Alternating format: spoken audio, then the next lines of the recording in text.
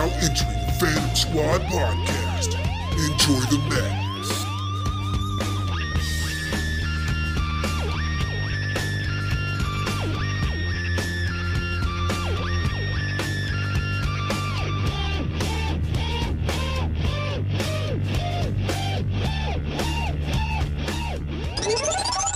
Hey everyone, this is another episode of the Phantom Squad podcast. This week, I have the Spooky Dudes from the Spooky Dudes podcast.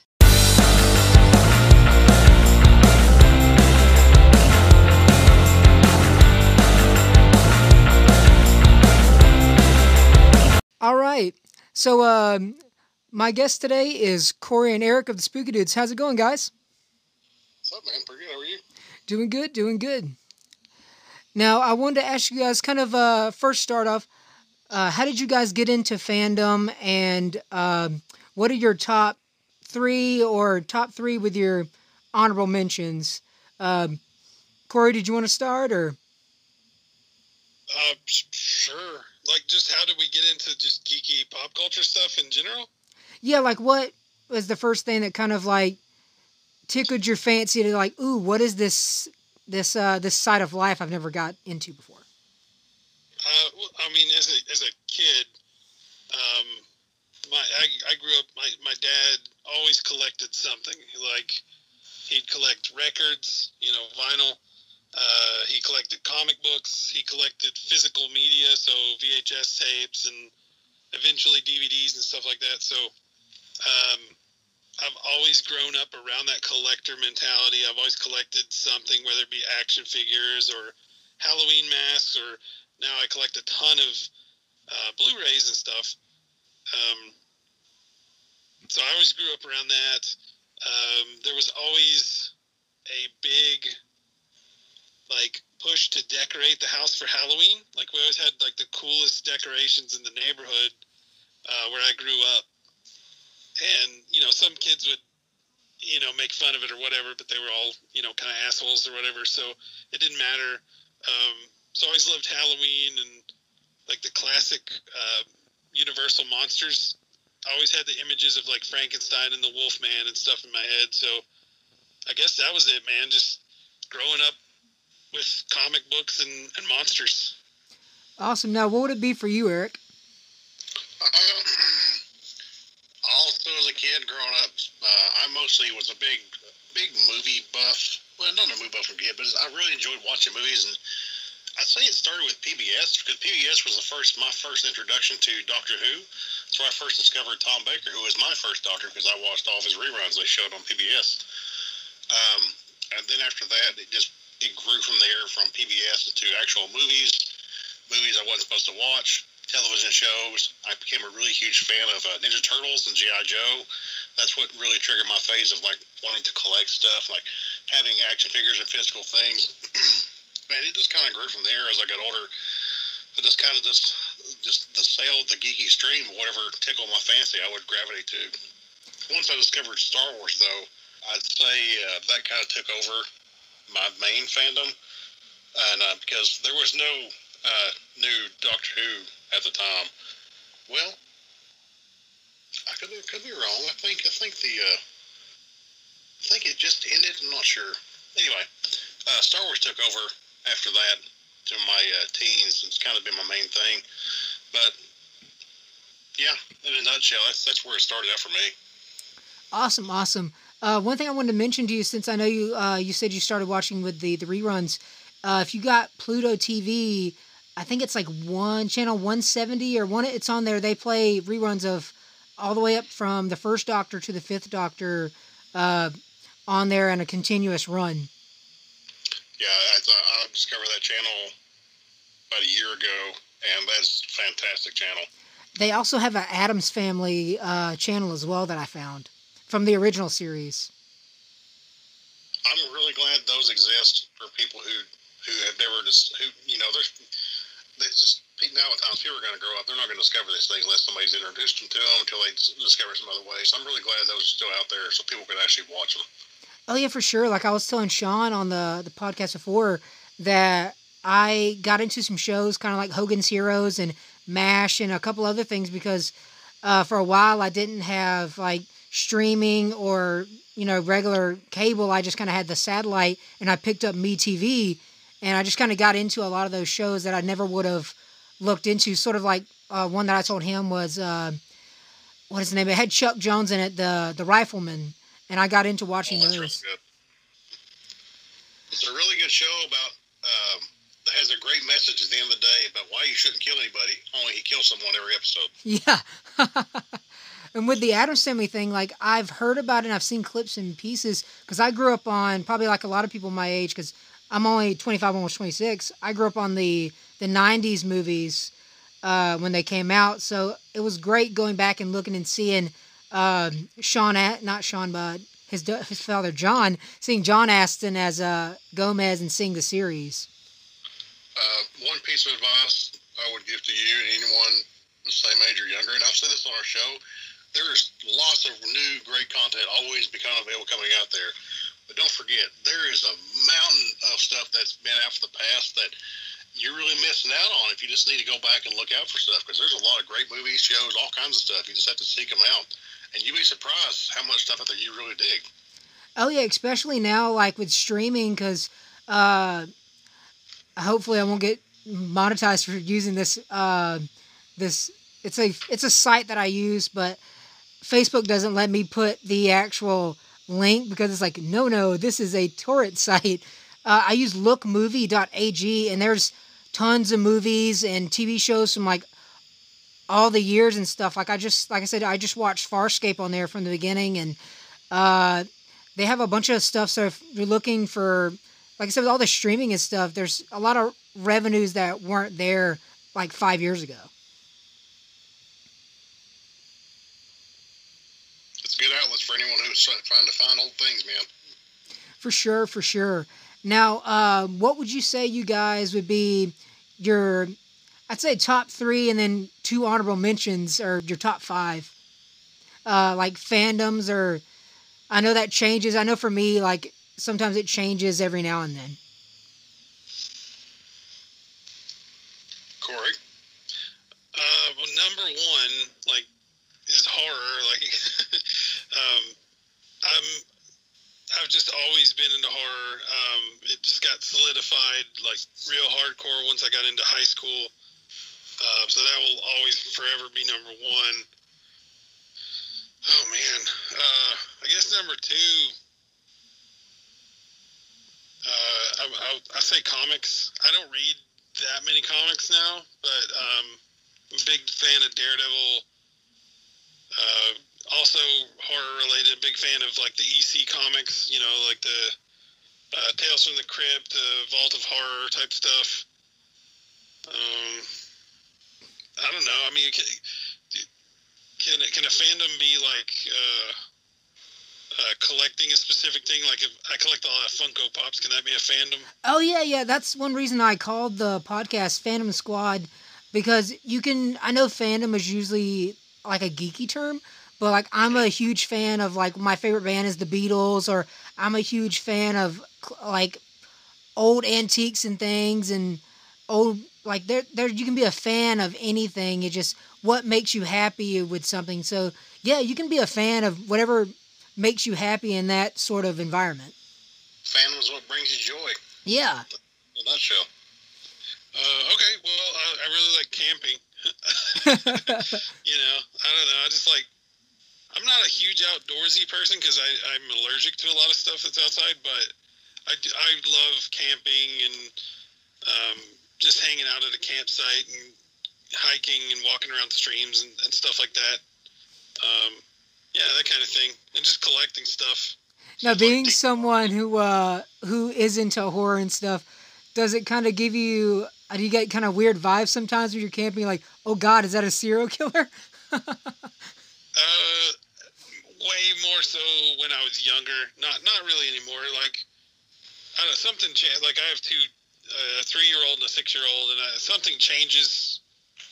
Like, the fear of the dark stuff doesn't really affect me anymore. I don't know if it happens to every parent, but my kids, they still, get freaked out by that stuff. But, like, hearing a noise out in the woods and stuff like that doesn't really I don't know, something weird. It's some switch that flipped. I used to be so freaked out by even just like the lights out in my own house. I would hear like something out in the, in the corner of the room and freak out. But yeah, no, it doesn't really get me anymore. Now, with your children, have you got them into any horror stuff? I know as a kid for me, before I got into Stephen King, I've always said, before you get into Stephen King, you need to start with R.L. Stine. Have you got them into anything like R.L. Stine or anything like that to kind of get them into the genre a little bit? Yeah, we started off with like a little bit of like Monsters Inc. and Goosebumps, and just last week I showed them Cannibal Holocaust in a Serbian film. I'm just kidding. I'm kidding. No, Good choices. very family friendly. No, well, they're not allowed to watch anything that's like PG-13 or worse, but we do watch like. Trying to think. We were just watching something today that was like, I can't even tell you what it's called, but it's something similar to Minions. Like, there's no real words being spoken, but these little characters are dressed like monsters. We've watched like Monster House. My son Bear, he did get kind of obsessed with Goosebumps for a while because of the opening with that dog that's eyes light up. Oh, yes. He'd go, the dog with the eyes lighting up, and then the episode would either freak him out so bad we'd turn it off, or he'd make it through and just be like, well, whatever. But yeah, Goosebumps and Labyrinth. We showed him Labyrinth. You guys were talking about it earlier, I think. Oh, yeah. Before we started recording, like the David Bowie and yeah, you definitely got to, at some points, the one, probably the scariest part for a child in that movie is seeing David Bowie's bulge in the leotard. Yeah. So my wife kept bringing that up. At the time, my son was, very young, and so he probably wouldn't notice anything right now, but like he would freak out about the goblins when they were on the screen, but then when they'd go away, he'd be like, where are the goblins? When are they coming back? It was this weird kind of, he was real into it, but then he was like also freaked out. Yeah, you would love, they have a puppet of one of the goblins at the museum as well. Okay, he would probably like it now. He's like 6 now. One I recommend as well that I probably watched when I was probably 8 or 9, because I loved Ernest and the Halloween movie that he did with the trolls. Cory hasn't seen it. Yeah, I've never seen that movie. Oh my God, it's so goofy, but it is sort of who did the makeup or the creature design on that. It sort of looks like somebody took the troll guy from Labyrinth and one of the critters from Critter and just morphed them into this big giant creature. If you want to see another makeup that's very similar, watch the movie Killer Clowns from Outer Space. I love that.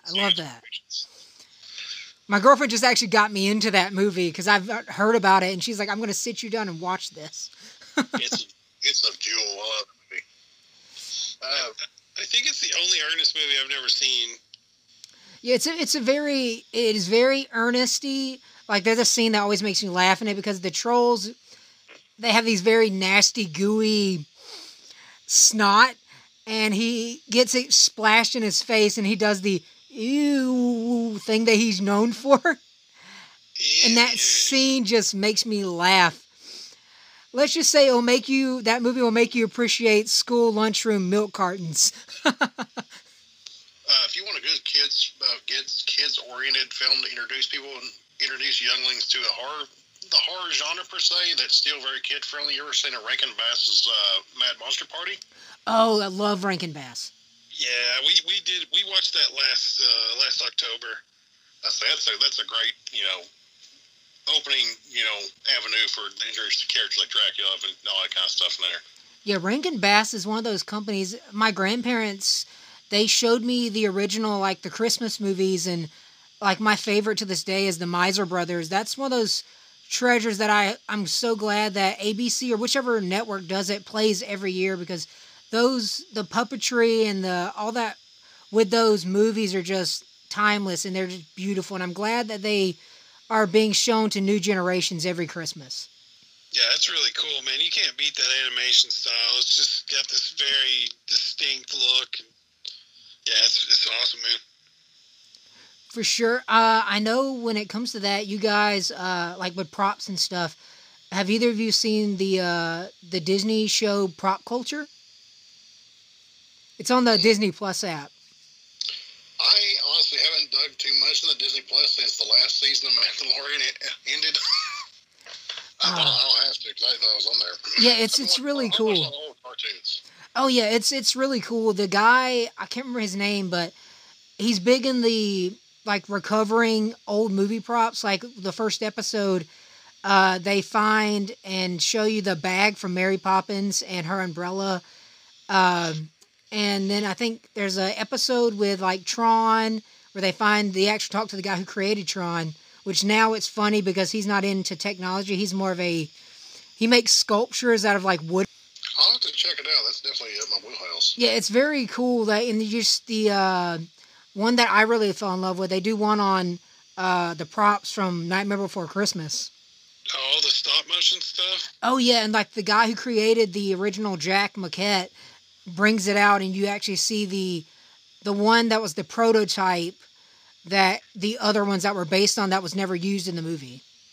Oh, that's awesome, man. My sister's like a huge... I mean, I like Nightmare Before Christmas just fine, but like she's a huge fan. I just bought her...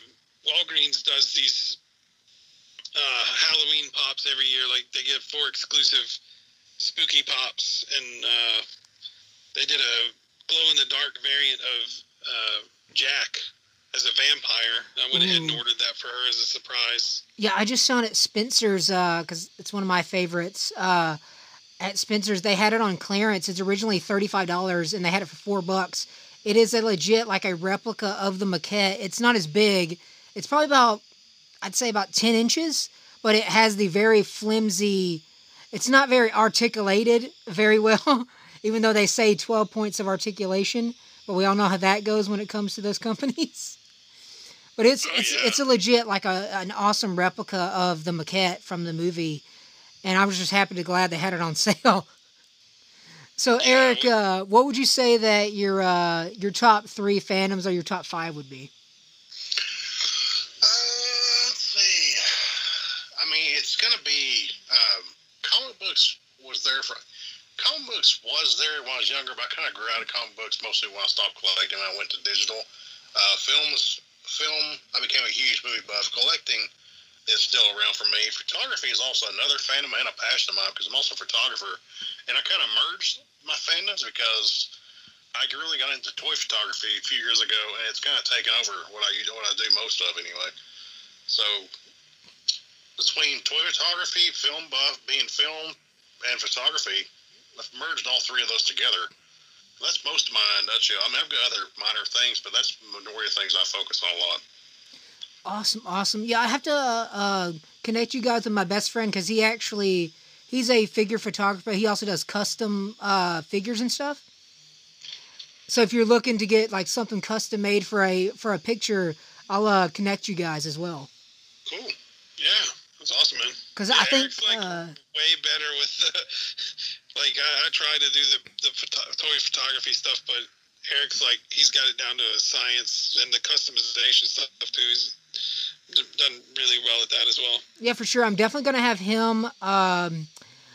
My other friend Billy, who does that for a living as well. I'm gonna have them come on and just do an episode as well about the art and skill, because that's how I look at it. I know a lot of people like you're just playing with toys, but I look at that because the craftsmanship that just goes into the sculpting of these figures. Oh, it's insane, man. Because he just did, I think, the Mortal Kombat Spawn that just came out. He just did a custom zombie head for it, and which was gorgeous. That's a hell of a figure too, man. That figure made. I'm not as hardcore about collecting action figures and stuff as I used to be, but I still keep up with a lot of it on Facebook, and that is a good looking figure. Oh yeah, especially from what he told me, it looks good, and I was like, "Are you sure that's from the same company that made these other ones?" And he was like, "Yeah." I was like, "Surprisingly, this looks better than the other ones that they made specifically for the Mortal Kombat characters." Did you see the Todd McFarlane was doing a Kickstarter or something to get a special Spawn figure made. Oh yeah, my buddy was telling about that, and he said that when they actually came out what the figure was going to be, everybody was so pissed because they promised all these different articulations and all these new innovative things, and then when they showed what actually was going to be, it was like, are you fucking kidding me? This is I could have just bought the one from the Mortal Kombat line. If you could find it, that thing was hard to find, dude. Wasn't it a Walmart exclusive or something? Yeah, I kind of just got I went to, because my Walmart where I'm at in my area is not a great area, but we get a lot of figures for somehow. It's kind of how I found his Mandalorian, the Mandalorian actual figure, because he was looking for it, and they had it here at my Walmart, and I just happened to go in there one day, and they had him, they had the Spawn, and they had the new Doom figure they just came out with for the Fantastic Four universe series. And so I got both of those, and I got him the Spawn figure, and yeah, it was definitely hard to find because I think there was only one left on the shelf. But yeah, the one that I have for the Spawn, I have the original. My stepdad gave them to me a while ago. I have the original statues that McFarlane did in the 2000s. Yeah. Which those things are... I was looking at the prices for after I couldn't find another one of the Mortal Kombat, I was looking at the prices and I was like, holy crap, I'll just stick with my statue. And the statues now are, the one that I have, he's got his leg up on the pile of skulls and he's got the cape like wrapped around his face. And I think that one goes for at least $85 to $100. And That's awesome. Yeah, and the only thing that swivels on it really is his ankles and like his head. Yeah, they've come so far with articulation at this point. It's insane. From like the stuff I had as a kid, where all they did was swivel their arms up and down and their legs pivoted like up and down, and it didn't make any sense biologically. It's really come a long way. Yeah, I just recently, with the articulation thing, a buddy had got rid of some of his, I guess his wife made him get rid of them. I have the original, it's either 1981 or 1982 version of Castle Grayskull with He-Man, Skeletor, and a lot of the B characters. And the elastic, I can tell that they're just kind of held together with like rubber bands inside. Mego. I think that's what they're called. I think, like I said, I think it's all I know is the Skeletor's, only half of his boots are painted on the front. I know what you're talking about, the mechanics, how they're held together. It's a body that's basically hollow that has rubber bands that holds arms and heads pulled in. Yeah, they're cool little figures, but they don't last over time. That rubber deteriorates. Yeah, I can definitely tell that they were played with, but they were taken good care of because they're practically essentially naked because they don't have any of their armor on. So I know they were played with, but the paint is still really good. Like Skeletor's face is still pretty much intact. Which a lot of that armor, just looking at to get them back in mint condition, the armor on eBay is ridiculous. I think for just his goat staff and his little gladiator thing was like $75, and that was just the bid that was still going on bidding, which was ridiculous. Pretty cool though. Oh yeah, like I told my girlfriend, I was like, even though I didn't grow up in that era, I love these toys, and just to have a Castle Grayskull itself, you can definitely tell from looking at it that they were like, shit, we got so many of these, just spray paint the front black and keep them going. Nostalgia is a very powerful and addictive drug. Yes. That's what drives most people when they buy or collect anything, because it instills memories of a funner time. When it's like when you're really happy, like, oh yeah, it also triggers a little drip of dopamine in your brain. That's what collecting really is. It's a drug habit of collecting dopamine. Oh yeah, like my buddy's dad, he grew up Jehovah's Witness, and he's like, I'm glad I got out of that when I realized how freaking crazy it was. And he loved He-Man, but because of his religion, they were never allowed to get the toys and stuff. So when I finally got it, there was a couple that I gave him. He's a trucker, so he was off the road at the time. And there was, I think, a little sail piece that came with it. That was an extra piece. I gave him, Beastman was always his favorite, which I wanted to keep the Beastman, but I was like, this will mean more to him than it does to me. So I gave him the Beastman and a couple of the other guys. And my best friend texted me when his dad got home and walked in his parents' bedroom and saw the display. And he's like, I literally heard my dad weeping in the room next to me. Yeah, so we just went down like the nostalgia roadway, and I think both Eric and I, both of us failed to mention this, and I thought about this when you contacted me earlier. One of the things that really resonates with both Eric and I is we talk about this all the time, is the video store. Like, you know, and even like in terms of my kids, they're not going to get to experience walking into a Blockbuster or a little mom and pop video store and just looking at these amazing VHS covers. Movies that are sucky as all get out, just terrible movies, but the cover, so good. They're not going to get that feeling of going in there on Friday night and picking out a movie, and that's super sad, but we reminisce about that all the time. Yeah, I was talking with Alan Seiler just about that as well, because I don't know how it came with the conversation, but kind of segued. And like I said, even being a kid of like the late 90s, early 2000s, that was still a part of mine. And I was just explaining to my nephews who are, I think, 11 and almost 15, about how we would go in there. Like, it's not like, they're like, what, you just couldn't stream? And I was like, no. When you went to Blockbuster, it was like, yes, we're going to Blockbuster. It was a night event. And if they didn't have your copy and you went up there and you're like, is this the thing? And they're like, oh, that's the display. And you were so pissed because they left the display case and you thought it was the movie and you thought you were going to get to rent it that night. Oh, yeah, man. There's something magical about these things that aren't like a sure bet, you know? Like, you have to work a little bit for it. You have to drive to the video store. You have to weigh out your decisions. You can only rent 2 tapes this weekend, son. Okay, cool. Well, am I going to rent, Puppet Master 3, or am I going to rent Hard Ticket to Hawaii, or am I going to rent, well, first off, your parents are not going to let you rent Hard Ticket to Hawaii. And they maybe let you rent Puppet Master. I don't know. My parents let me rent Texas Chainsaw Massacre pretty young. And that was fine. But, I mean, that feeling, man, I don't know how to put that feeling into words of actually going to do that. Like, you've earned your weekend and you get to go rent a movie or a video game.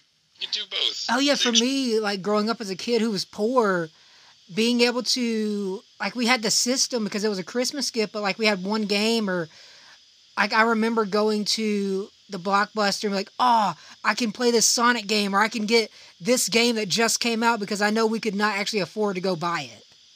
Yeah, man. That feeling you're trying to describe, it's fairly easy to explain when you just put things a little different.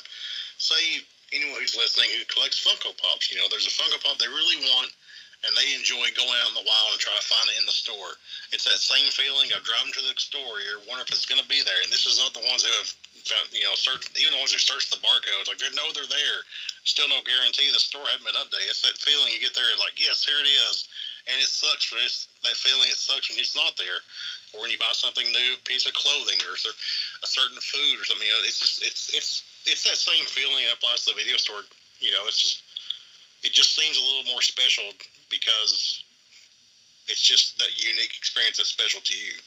You had to hunt for it. You didn't just like Google, space babes from outer space. You had to walk into the store and convince your mom to let you rent it. Oh, yeah. I was lucky. I had our video store. I had 5 for $5 Fridays, and it was basically $1. Every film was $1, but it had to be a certain year. Like any film in the 80s, 90s. It just depends. Like new releases, they were regular price and stuff. So I'm always going after old stuff. So I always like that, even that $5 deal. But I got friends with the video. I was friends with the owners of the video store. Now I actually tried to work there. I wanted to do my first job. I was like, I'm in the business. It was a dream. Never happened. Anyway. Yeah, I think I had that same thing. Like, I think that's actually how I saw the '89 Batman and Batman Returns, because it was that, I think it was like 80s movies, $1 or some like throwback or something. And I was like, I love Batman and I want to see these. I mean, the same thing, like my parents, like my grandparents were way different when we went to because they were super religious, and we could get G movies, and trying to find a G-rated movie in a Blockbuster was so hard. But with my parents, they were more lenient, and that's kind of how I'm the baby of 5, so I had older siblings. So if if they saw something, I kind of sat in, and that's how we rented the movie Half Baked with Dave Chappelle. Yes. Dave Chappelle. And I remember seeing that movie because I wasn't supposed to, but that was their movie they got to rent, and I kind of was like, hey, can I come in here? Will you guys watch it? And I watched that movie probably like a little younger than I should have. I was probably around like 6 or 7 years old when I first saw that movie. But yeah, just really? getting... Wow, okay. Yeah. And so as a joke, a couple of years ago, my brother, I was like, hey, since I know you collect different comedy movies, I found this, and this will always be my memory because you let me watch it when I shouldn't have had, but I love this movie. I was like, I got you Half Baked for Christmas. I think that was probably, I know with horror movies, I guess you see it a lot more often, but I think as me as a little kid, that was like my first time like seeing a boob on screen for the first time. Yeah, just one, literally one boob. Fully, man, fully. Yeah. And as a little kid, you're like, I know this is wrong, but I don't know what I'm feeling, but this feels kind of right. Like I was explaining to my nephew, I can't remember, because I was like, you're old enough now, and I let him watch Police Academy, and I was watching it, and I was like, oh shit, I did not realize this scene with all these naked girls. Please don't tell your mother. And then I told her later on because I felt bad, and she was like, oh, no, it's fine. She's like, she's like, I made him watch the movie about a woman giving birth, so you're good. I was like, oh, dear God, why? Oh, man, I had such a crush on Callahan when I was a kid, Leslie Easterbrook. Yeah. Police Academy. Was that crush still there when you got to meet her? Or was it the present? No. I don't think so.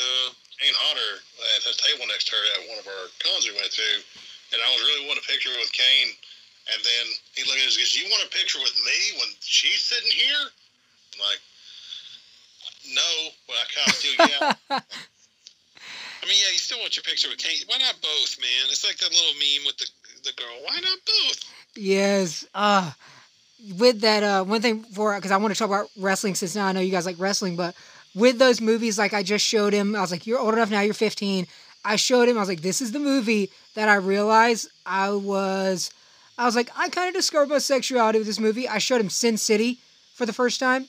And I was like, oh, yeah. I was like, wait till I was like, you're going to see Jessica Alba. You've seen her in that Spy Kids movie you watched when you were younger, but let me just let you watch this movie. Carla Gugino, right? Oh, yeah. Yeah. Just that scene where Bruce walks in and you see Jessica Alba in the cowgirl outfit. As an 11-year-old boy, I was like, holy shit. I think I'm a man now. I had the same experience with Space Jam. That bunny rabbit girl. Yeah. That's the most sexualized female bunny I've ever seen in my life. Jesus. Mel Blanc's probably turning around in his grave for that. Jeez. Now, for wrestling-wise, do you guys still watch wrestling, or?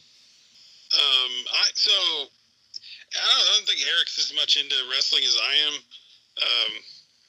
Not to speak for him, but I don't watch it as much anymore.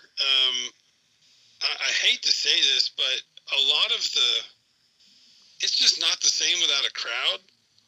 Oh, yeah. And I know there's nothing they can do about that. They've implemented this, what's it called, Thunderdome or something. Please don't have Master Blaster if that's the case. Walk away.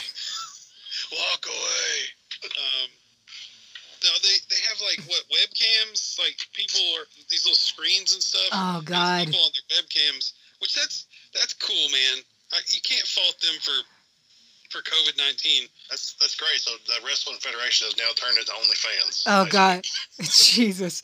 The weirdest thing I saw when it first happened, there was, I think Stone Cold was on there, and he was just like, "Can I get a hell yeah? Can I get a hell yeah?" And you just see Michael Cole or whoever they announced at the time was just like, "Hell yeah!" And you just see Stone Cold just looking like, "What the hell is going on?" Both of y'all seen Demolition Man? Oh yeah, man. So I haven't watched wrestling currently, but I picture it's that one scene where he goes in the boardroom and all his little TV screens turn to face him because they're people. Yeah, I think the last time I watched wrestling, like actually sat and like I'm gonna set my DVR for this it was when CM Punk did the bomb thing where he would come and just shit on everybody. Yeah, the pipe bomb. Yeah, that was probably the last time that I watched it. That's been a minute, man. And then I've seen like every now because my buddy, he dips his toe in. Like I've seen a little bit of like with Adam Cole and those guys. Like I've seen bits and pieces of NXT. I almost got back into wrestling when NXT was on Hulu because I would watch it a little bit, but it just kind of. I watched a couple episodes and I was like, this is not really my thing anymore. I'm more of when it comes to wrestling, I guess because I was a kid at the time. Me and him from like Mankind all the way up to probably like 2006, 2008 Jeff Hardy. Okay, yeah. That's a good time, man. So here's the thing. Like, I did not, I grew as a kid, I was aware of like Hulk Hogan and Junkyard Dog and Jake the Snake and all that. And then they had some kind of Saturday morning cartoon show that was WWF. I don't remember the name of it. Oh, my sister's husband showed me this because he knows a wrestling fan. It was Hulk Hogan and crap. I know because it had Mr. T and Roddy Piper on it. Hulk Hogan's Rock and Wrestling. Yeah, that sounds right. But I knew about it. I didn't get into it. I didn't really watch it. I definitely did not watch it throughout my teenage years and stuff. Like, the whole Attitude Era completely missed me, except for every kid in school they either had the Rock shirt or the Austin 316 shirt or both, except me. It just wasn't my thing. And then it wasn't until, oh my God, maybe 4 or 5 years ago that I started getting into it. Because I didn't get it. I was just like, okay, yeah. And I called it fake and everything, right? Yeah. And that's the problem, is it's not fake. It's scripted. It's really not as much about the violence. It's more about the storytelling. Oh, yeah. They literally kick each other's asses. Yeah, they get hurt all the time, man. It's a choreographed soap opera. Yeah, it's very dramatic. And once I realized that, and I realized what was going into it, I got real into it, man. And I love it. I think it's a great thing. I would rather watch that than, MMA. I don't really like seeing people get hurt. For all the movies I watch with people getting just absolutely destroyed in every way possible, yeah. I do not like real violence. I don't like to see it. Yeah. So, because me and my best friend, our favorite group at the time, and we still love them to this day, like to the point when we would fake wrestle, we would be this group too. We were big fans of DX. Oh, yeah, dude, Triple H is my favorite wrestler of all time. DX is amazing. Yeah, that's my brother. My older brother, we used to play like before it was SmackDown versus Raw when there were two separate games. He used to always get Triple H and would kick my ass. And I was like, God, why do you always pick him? That's your favorite. This is bullcrap. And then I got into it and I just loved DX and so much of that era when the sexual underlying humor that was there with DX, just fucking hilarious. Oh, yes, suck it. In society, when ass and suck it, there's certain terminologies that you'd never see on television. And this was the breaking thing where it's more common. It's just natural now. Oh, yeah, like there's a scene in one of them, I think it was a behind-the-scenes game, where Triple H is pretending to get a blowjob from one of the divas, and he's just squirting the mustard, and you're just like, how is this still intended for freaking children? But this is great content. It's such a waste of good condiment. Yes. Yeah, dude. I mean, mustard don't grow on trees. If you really want to watch some really awesome programming that involves Hulk Hogan, and also if anyone who really loves Miami Vice, you should check out Tropic Thunder. That was an amazing television show. Yes, by the way. Yes, that's with that too. Have you seen any of like the new documentaries that are coming out for wrestling? I recommend the Andre the Giant one. The Andre the Giant one will make you cry like a baby. Even the a wrestling fan, the devil himself, Vince McMahon, goes into tears in this documentary. It's the HBO, so it doesn't have that sort of shitty WWE documentary style. Yeah, some of those are a little bit too fluffy. But yeah, I recommend that one.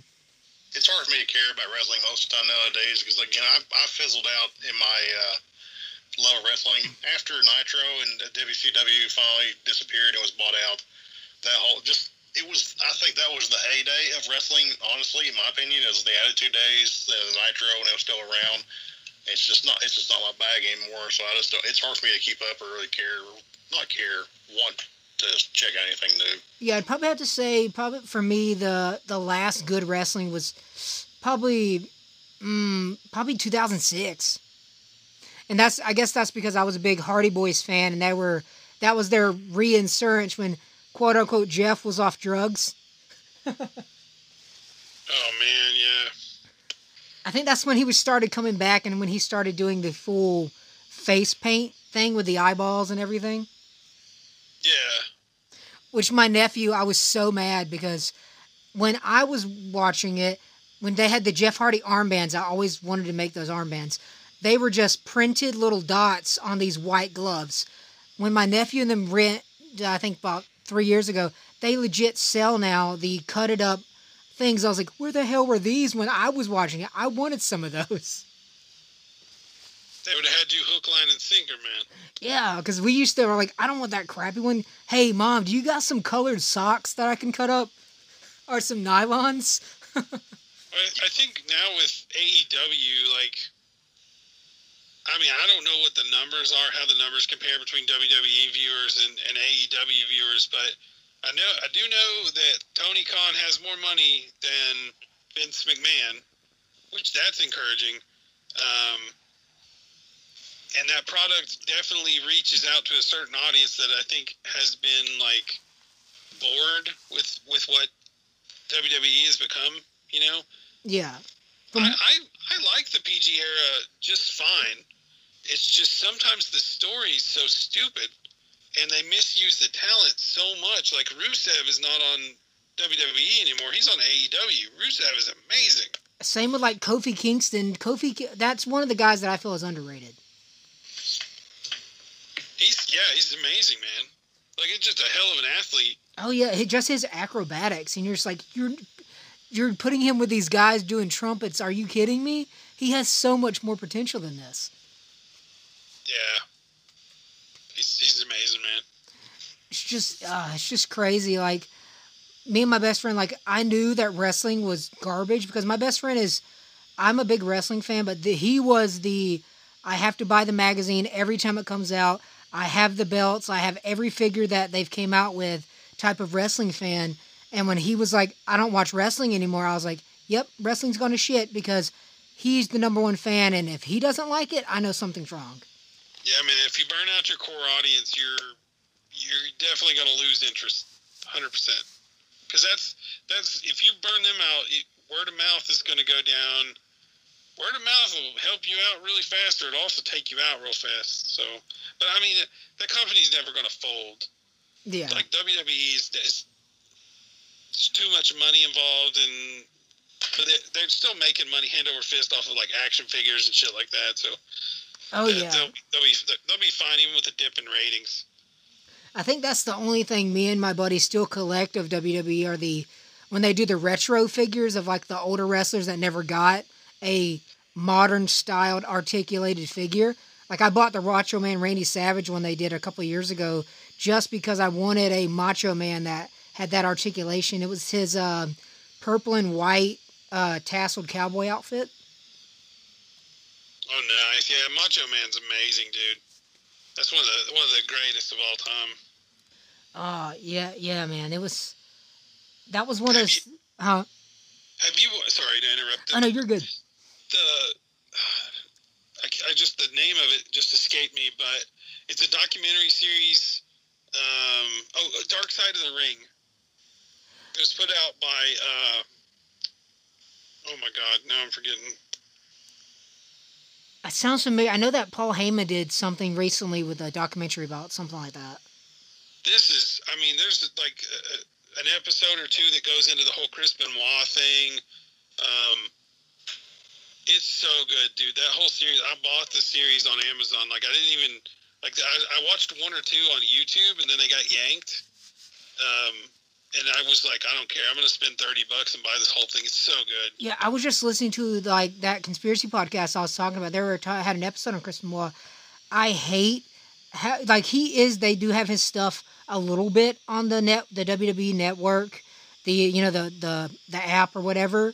But you just can't search his name. Like, you have to really dig for it, which it makes me so mad. I know that he did such a terrible thing, but, like, the shit that y'all put him through, the kind of, I feel, made him do the thing that he did with what y'all put him through, for them to just kind of push him away and kind of like, this never happened. He never existed in this thing, just kind of makes me pissed to the company that they just kind of, in a sense, whitewash him away. Well, they did that, and they didn't reach out to her family, like the wife. I forget her name, unfortunately, but they didn't give much of any support to her family after the fact too. It's like they kind of, like you said, whitewashed or just like let him be, fade into obscurity. But they also like dropped these connections with this family that they really should have done more and reached out to them and time they needed the most when, and like I was saying, there's a lot of stuff that at that time that people, when part of the conspiracy is that they are covering it up because they knew at the time that there was this big, we all know the steroid stuff, and they didn't want anything to do with that, and kind of so it didn't tarnish them, they kind of just put him away and locked all that away so it wouldn't tarnish that company, which is bullshit. Yeah, man, it's that sucks, dude. That whole situation is super sad. Because what I've heard, like, over the years, they were literally, like, had the doctors for WWE go, I know you don't want to take steroids, but, like, here's some steroids. I highly recommend you take them. Well, you know what? In that case, I don't... They tried to... The media tried to plant that or say that it was steroid related, but I'm absolutely certain it was not steroids, it was CTE. Yeah, that's what I forgot to mention that too. That's what the conspiracy was too, that they knew he had like that issue, but they didn't do anything about it and just made him push and push. A man can only take so many blows to the head and not be fucked up. Oh yeah. Yeah, even that movie, Will Smith is in it, Concussion. Yeah. It's actually a super good movie. Like if you get past Will Smith using this, I can't remember if the gentleman was Jamaican or what, but he had an accent, and so Will Smith is doing this accent the whole time, and you're like, that's Will Smith. But that movie's super good, and that shit is real, man. Like, yeah, it's based on a true story. Yeah, he's the doctor that came up with coined the term CTE and did all this research. So yeah, it's real interesting, but so sad, man. If I'm sure the movie, if I remember if it's the right one, where, like you said, he came up with it and they kind of just like shut him out, like, shut up, don't tell anybody about this. And he kind of fought back and was like, people need to know about it. Yeah, it's a bummer, man. I hate that. It's hard to bring things down. Shit, oh, man. No, I like I was telling... I'm depressed. Oh, no, you're good. Sorry, I like the little bit of story. I like the stories and just the talking about things, like segueing into different stuff. And like I said, I listen to Joe Rogan. I hear all the different talks and stuff like this. And which, do you guys listen to a lot of different other podcasts, or? I used to.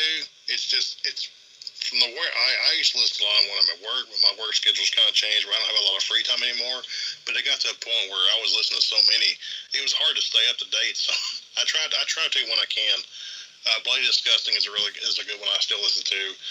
Some other ones from the Frog Pants Network, Film Sack, The Morning Stream, pretty good one. But yeah, there's just so many. I try to keep up with what I can, but it's getting harder nowadays. Yeah, I recommend, since I know you're a Doctor Who fan, David Tennant has a really good interview podcast. David Tennant himself. Yeah. He hosts it and he brings on like one of the. Since we're all in Georgia, I was shocked because I was like, let me look at the name. He actually talks to Stacey Abrams, and talks to the politician and talks fandoms and stuff as well. Well, that's pretty cool. Yeah, I didn't know about that. Yeah, he's a good interviewer. Like, plus I just love his voice. He just has that nice smooth voice.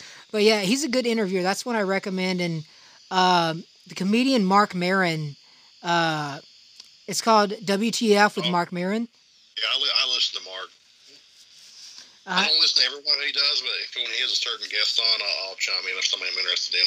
Oh yeah, that's me too. If I recognize a name, same with because like I said, we're all into fandom stuff. Do you either one of you listen to? It used to be Nerdist, but now it's the ID10T with Chris Hardwick. I used to listen to Nerdist, but I personally have a high distaste for Chris Hardwick, so I just anything he was involved with or was involved with, I just don't care for anymore. Oh, cool. Oh, cool. So did something happen with that, or? No, I just think he's a little twerp. I don't care for him. Just interviews he's done in the past, and then there was a whole drama with him that I don't want to bring up. But he's just somebody I just don't really care for. Like, you live your life, but I'm good on anything you have to do. Yeah, I know there was a lot of stuff with him that happened when like Nerdist broke up because I can't remember the story, but it was some stories about him that's what happened. It was because of him. It was something to do. There were some issues with him and Chloe. I think it's Chloe Dexter. It's like Miss Butcher, her last name. Yeah, the girl he was dating at the time. Yeah. Which I think came out to be actually false accusations. I think everybody kind of Hardwick, honestly, in one aspect. That's his role in House of 1,000 Corpses. Yeah. Yeah, that is. Speaking of House of 1,000 Corpses, that is actually my girlfriend's. I think like her favorite movie because I think she has watched. If I look at my YouTube history, she has watched the Dead Meat episode of House of 1,000 Corpses at least 200 times. Well, if she doesn't own a physical copy, now is the perfect time to read to buy one. Oh yeah, she didn't even know about the box set that just came out. Which I heard, which I'm pissed because it got delayed a lot. How do you guys feel about the Afterlife movie? I'm not familiar. Eric, do you know what? No, Ghostbusters Afterlife. Oh, I'm excited for it. Yeah, dude. Why not? Yeah, for sure. Especially seeing the Ecto one, the OG, and not what they used in that horrible remake. I don't know how you guys feel about it, and I know some people are like, you're just saying that because it was all girls. I'm like, no. Just because I'm cool with diversity, but like, it wasn't funny. Just because they're SNL actors doesn't mean it's going to be funny. I went to see that film in the theaters. There was hardly anybody in there, but I go at weird times to avoid crowds. While I understand what they were trying to do with that, at the end of the day, that movie is forgettable. It's mostly dick and fart humor type jokes, and it felt like I was watching an SNL movie. It's okay, but it's not that funny. It's nothing to do with the actors in it. I mean, all the actors in there, they're really good. They're very talented people. It's not that great. And I don't know what they're in there. The whole online just nonsense about all that. That's the usual online bullshit. But yeah, it's its own separate universe. It's not connected to the Afterlife. That's the way they're doing this. So people who like that movie, go for it, man. Enjoy it. It's not going to disappear.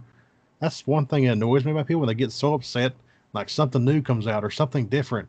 What you liked is still there.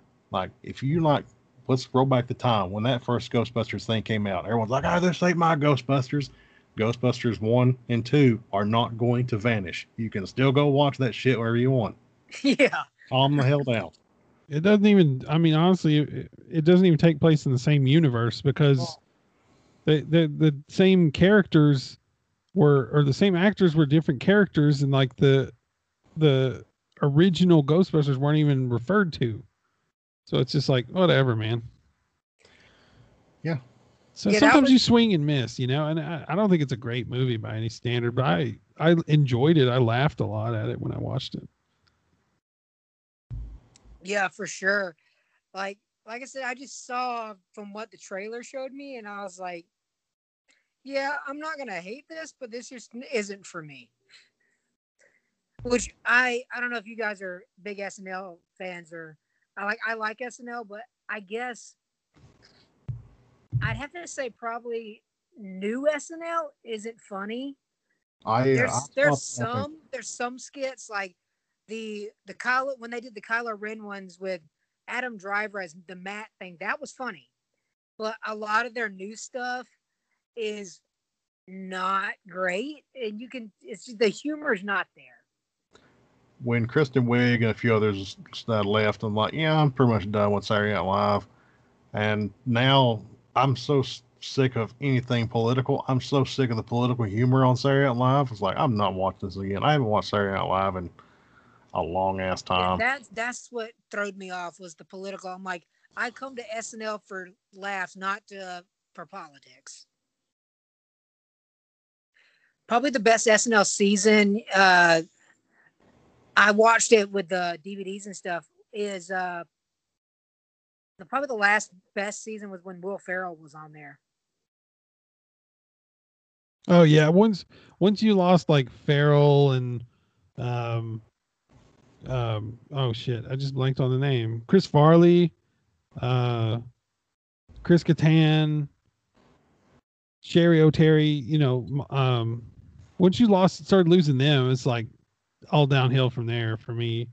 Yeah, probably only the most decent one that's came out of it recently would probably either be Bill Hader and Jimmy Fallon.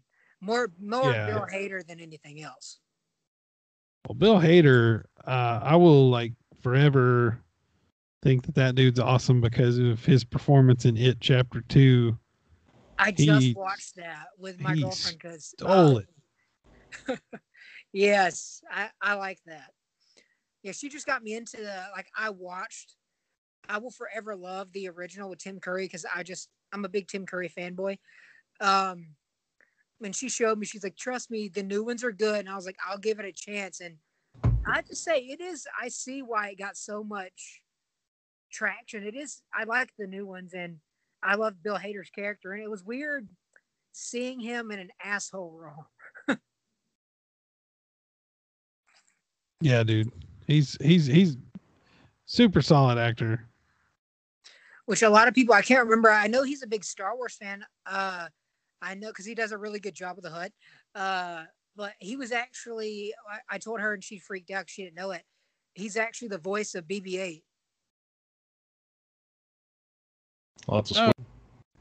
Yeah, apparently he came in and just did the lines and then they took his voice and translated it into like mechanical sounds and then just put filters on it. That's pretty cool. Yeah, so like he's actually like when he does like the finger thing or the sad noise, it's actually Bill Hader saying a sad line or something. I'm like, that's cool. It should be an IMDb credit. I did the finger thing, and then don't leave anything else. Just leave that bit of take a clip. Yes. That is probably of those movies. Have y'all guys have seen all the, I guess what would you call them? The last trilogy so far, this newest one? Star Wars films? Yeah. How do you guys feel about that? I know the first one, Force Awakens, was great. Oh man. How do you feel about the other two? I know those are in the fandom kind of controversial right now. You're gonna have to start a new podcast if you want my opinions on those. I went to see The Force Awakens 12 times in the theaters. Not joking. I really enjoyed The Force Awakens for what it is. I've seen a lot of people like it's just basically a remake of A New Hope. I'm like, yeah, that's the typical bullshit I see online. It's enjoyable. They ticked all the right boxes, but they set off a new story to continue the story that's ongoing. It was in a good direction. Then what was the second one? Last Jedi. Yeah. While I enjoyed there's lots of things I enjoyed as a movie as a whole. I've only seen it probably 3 times since it was first released. Since once the theaters, I've had no desire to go back to it. There is moments sprinkled out through all of those that I really enjoyed. I don't. There's certain things I don't agree with, but again, this is my personal opinion. Again, I'm not going to go into it because it's too long. And then Rise of Skywalker, I think Rise of Skywalker was rushed. I think Rise of Skywalker was 2 movies put together to fix some issues that would fix some things that were started in Last Jedi, then that changed the story to go in a different direction. Granted, Carrie's passing was another big hurt to the film, but overall they did what they can. But I think my biggest problem with that trilogy is they started out and they did not have an end goal where they wanted it to end. They were just kind of making up as it went along the way. It's still enjoyable, and there is I love the originals. I also love the prequels. I'm over that generation. And there's people who despise the prequels. Well, there's going to be people who love the trilogy. This current trilogy is their prequels. It's their introduction. And if they dig for it, I'm not going to shit on it, man. More power to you. There's plenty of moments sprinkled out for me that makes me happy. That's good enough for me. All these people that rush the internet to shit on people liking on anything, you people are in the wrong. We need to stop that. Why are you going to shit on somebody if they like it? And I feel like I'm on a soapbox now, so I'm going to step down. So Yeah. that's Yeah, for my me, that's, yeah. my best friend told me pretty much, he's like, with the last one, it's like, if you liked Palpatine, then you're gonna love the movie. But if you didn't like Palpatine, you're not gonna like it. And for me and him, we've talked about it. I was like, the main thing that I didn't really like is it was they don't have to be a Skywalker to be part of the Force, which with the Mandalorian, we talked, I'll bring that up in a second. I didn't like the fact that it had to be centered around the Skywalkers or people who knew the Skywalker. I'm like, can you just give us a character that has nothing to do with them? It can still make a great movie. Which I know this might be a bad opinion, but I don't like the Palpatine aspect. They could have gone a different way. So there's an interview recently, and I honestly cannot remember the name of it to sort to credit my source, but this is from Daisy Ridley's own mouth. Originally, the idea was she was going to be related to Ben Kenobi. That's not true. That's from her own mouth. I'll have to find it later on. See, I Uh, would have loved that. I would have liked that. That's what well, I thought. well, that's cool. I mean, I would have done that too. I really enjoyed like You're Nobody. You're nothing special about you. I like that too. It's Yeah. just I don't think they had an end game for where they wanted the story to finish off, and they were just trying to make do with what they had left. Kind of keep that. They're like, oh crap, we don't got a script, but we got to get this out and make this money, or Disney's going to chop our head off. Probably. I mean, they were changing directors. Well, there's plenty of good things. Rogue One, fantastic movie. Solo got a super bad rap because I think the Last Jedi I hate. It's a fantastic and fun movie. And we have The Mandalorian, which is also awesome. And then if no one's ever watched any of the Clone Wars animated series, that's amazing. What's wrong with you? Watch all that. There's plenty of goodness to make up for things you don't like for all those people who just don't like it. Oh yeah, I love my best friend got me into the animated series, which I fell in love with that, and he said the most heartbreaking about it is at the very end. Uh, Spoilers, when you see Rex hold on as long as he can before he has to before he has to go ahead and do Order 66. Yeah. Well, I mean, everybody who's followed the series knew that last episode was going to come to. So you got to prepare yourself. And then for the Mandalorian, I love the Mandalorian, and that's comes to what me and my best friend were talking about. That you can have, they seen the numbers. You can have a great Star Wars story and have nothing to do with the Skywalkers. It also has Baby Yoda, which is I have an obsession with, and I don't care Oh, if me it's too, me unhealthy. too. I love it. And for anyone who even gets fury, because I said Baby Yoda, yes, I'm damn well know he is called the child. I know he is not called Baby Yoda. He is not a younger, but again, Baby Yoda's race was never given a name, and that's what the internet shows. If you want to give him a name, I have actually the 11-inch Walmart doll that they came out with. I'm obsessed with Baby Yoda. My girlfriend has bought me like 3 or 4 Baby Yoda shirts. Um, if you want to give him another name, I call him Nigel because Taika Waititi on set of filming Mandalorian referred to the puppet as Nigel. Kind of like Bruce the shark in Jaws. Yes. So I just Yeah, I call him didn't know that. Nigel. But yeah, I'm looking forward to. Are you guys looking forward to season 2 of The Mandalorian? I am. I'm looking forward to finishing episode 1 of The Mandalorian.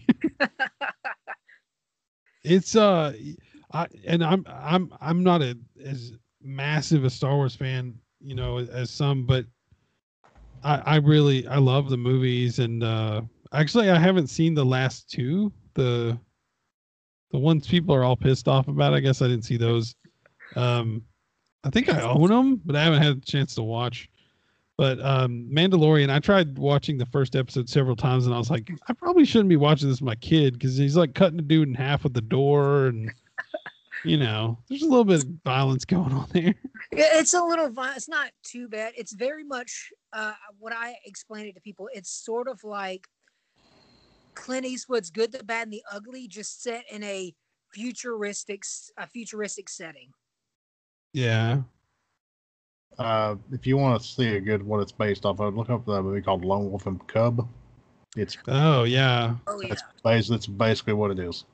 I love those. It's very, even I think John Favreau has said it's very much a space spaghetti western. Yeah, I mean, I dig it, man. I just, I don't know. Like we watch at least one movie a week for the show for Spooky Dudes, and then there's other stuff we have to watch, and time is just so limited. I thought that this whole quarantine thing was just gonna unlock unlimited potential time for me to work on projects and stuff, and unfortunately, it's the opposite of what happened. Yes, as for me, I had to tell people. I even posted on my Facebook. I work at Kroger, and I was like, it never stopped for me. I had to keep going. It actually picked up for me. Yeah. People need groceries. Like, I remember when all of that toilet paper crap all started, and I was like, I told my dad, I was like, I'm doing a drug deal with you. Because I was like, I had to take a thing of toilet paper, stick it in our freezer, meet my dad in a convenience store parking lot. And I was like, give me your $15. Here's your toilet paper. Thanks. I was like, we just did a 2020 drug deal. I traded Marvel Legend for a roll of toilet paper or a pack of toilet paper. I'm that serious. It was a Target exclusive Red Hulk. Like, buddy might want it. I'm like, well, I really want to pack of toilet paper. Like, okay, let's meet in the parking lot. Yes. I had so much of my family. They're like, hey, do y'all have any? I'm like, I will let you know when we get some in. I can't even buy any. I was at Books A Million the other day, and I saw an interesting toy. It's a toilet paper roll shooter. It's a pistol. You should put a roll of toilet paper on, and it shoots toilet paper out of it. And I was just thinking, I'm like, I wonder if some company realized what's happening with toilet paper, and like, we've got a genius idea for those people who can't get rid of it. I can see a lot of people using that on Halloween to like TP people's houses. I don't know if that's ever a real thing or is that just a movie trope? Because I've never actually seen that in my real life. In houses, I'm going to kick them in the throat. That's one thing I've always wondered because I've never seen it in real life. I've only seen it in movie and TV shows. I'm like, I wonder if some little. I don't want to beat them up for the fact that they're rolling somebody's yard. I want to kick them in the throat for the simple fact that because for I don't know how many damn months people are going like, I can't wipe my ass. And then you got these dipshits got a surplus on toilet paper out there wasting it and like. Yes. Oh, God. I saw a joke thing recently and it was like, when you're in quarantine, you're low on toilet paper, you start looking at how fluffy your cat is. Oh my God. I live in the South. We just go out in the front yard and let the dog drag across the grass. Be all right. And then I had some old lady tell me in Kroger, and I was like, oh my God, that brings back memories of my grandma. She was like, I think we're going to have to go back to using Sears catalogs again. I was like, do you have some? Not mine. We're all stuck together. Some pointy edges, man. Oh, geez. That just makes me think of the joke from Step Brothers. What's the best magazine? Better Homes and Garden magazine. Regardless, it's strange times we're living in. So it's always best to take time and just chill out and watch some fun movies. Oh, yes, for sure. For sure. Or listen to a good podcast. I recommend Spooky Dudes. Two out of 2 out of 2 spooky dudes recommend spooky dudes. Check it out. Yes. One thing I want, because you guys are into like horror and Halloween stuff. Have either of you seen? Because we talked about Taika Waititi. Have either of you seen the movie or the television series What We Do in the Shadows? Yes, they're fantastic. I've seen the movie. Love the movie. The TV series, if you haven't seen it, me and my best friend have said, and y'all might disagree, that we believe the TV show is 10 times funnier than the movie was. It's more polished. It's made for TV. It's basically the same thing. It's just more polished. And plus, I guess because I just love Matt Berry and his character, Laszlo, just every friggin' line just makes me die. Like, I can't remember what scene, but my best friend sent me, when I got him to get into it, he watched for the first time, sent me a video where he's like talking about, he's like, something you wouldn't want to imagine Bannister. He's like, don't you fucking show him this. I love the movie. I've heard a lot of people like the show better than the movie, but like nobody dislikes the movie. I'm just saying, like, I have heard people kind of echo what you were saying there. Yeah, the movie is very like the show has that dark, dry humor, and the movie is like super dry humor. So the TV show is just a little bit more of that Britishy dropping the F-bomb type comedy. Especially Matt Berry. There's a show he was in that I can't remember the name of the show. I think it was Snuffbox, but there's a YouTube video you guys got to look up that just makes me die. He's trying to pick up these girls, and something happens, and each one of them is like, oh, let me do this for my girlfriend, or let me do this, and they bring out their boyfriend. He's just like, fuck you, and just punches what was it? She's got walking the guy's dog, and she's like, yeah, I got to take this dog back to my boyfriend. He's like, fuck you, and just punt kicks the fucking dog. That in the movie? It's a show. It's a British TV show he was in. It's a compilation from a show he was in. Okay. So I just love Matt Berry's humor. So I'm guessing that's also why I have kind of a leeway more towards the TV series. The TV series. And another Taika Waititi movie that you guys would like. I don't know if you're into, like, I wouldn't say it's a war movie, but it does deal with like the Nazis and Jews and stuff. His movie Jojo Rabbit. I won an Oscar, at least one, right? Yeah, I think it was like best screenplay adaptation. Which I'm so glad that he got one, because that movie, yes, I wouldn't say it's a situation. It's more of it's a satire film, but his humor's in there, and that movie will make you laugh your ass off or you can't breathe, and then turn around and make you bawl your eyes out. But the message that movie shows, even though it's like Taika said, even though it's about Nazis and Jews, that message still reverberates what's going on now, that you should love everyone, even if you shouldn't just see the message. I'm just going to say the message that he portrays in that movie is just, I'm so glad it won an Oscar, because I was going to be pissed if not. I'm like, this movie, if anything, deserves something for this achievement. If you have, let me do this. If I was to leave you with just one film to take away from this, anyone listening, that is just a magical experience that you need to experience in life one time, that's called The Greasy Strangler. I cannot recommend that one bit. Well, no, I cannot recommend that. Wait, what? I was going to say, you better recommend it. I can't recommend it. It's late, boys. My brain's like shut down. It's one of our best reviewed films on the show. Yeah. It's very unique. Awesome. Yeah. Eric is also a bullshit artist, so. Well, hey, you're a bullshit artist. Hootie tootie disco cutie. I got my brain. Basically, yeah, I'll definitely have to check that out. What is it about? Like, I don't recognize the title. If like Tim and Eric, Tim and Eric, and what was Tim and Eric, and then whoever made Napoleon Dynamite. If those people all had a baby, and that baby made a movie, and the movie had a lot of wieners and just nastiness in it, it would be The Greasy Strangler. It sounds like my type of movie because I love both of those movies. I think I don't think your brain really can be prepared what you will see, but after you see it, you're like, I get why I need to have seen this. Yes. It's just pure entertainment and just strange. It's so strange. It's just such a weird movie, dude. It's so unique. We wanted to do a screening of it at a local convention, but we kind of talked ourselves off that cliff. I don't know. We're definitely gonna do it when Rona's over because it's just gonna be balls out. Just don't matter. It's greasy just everywhere.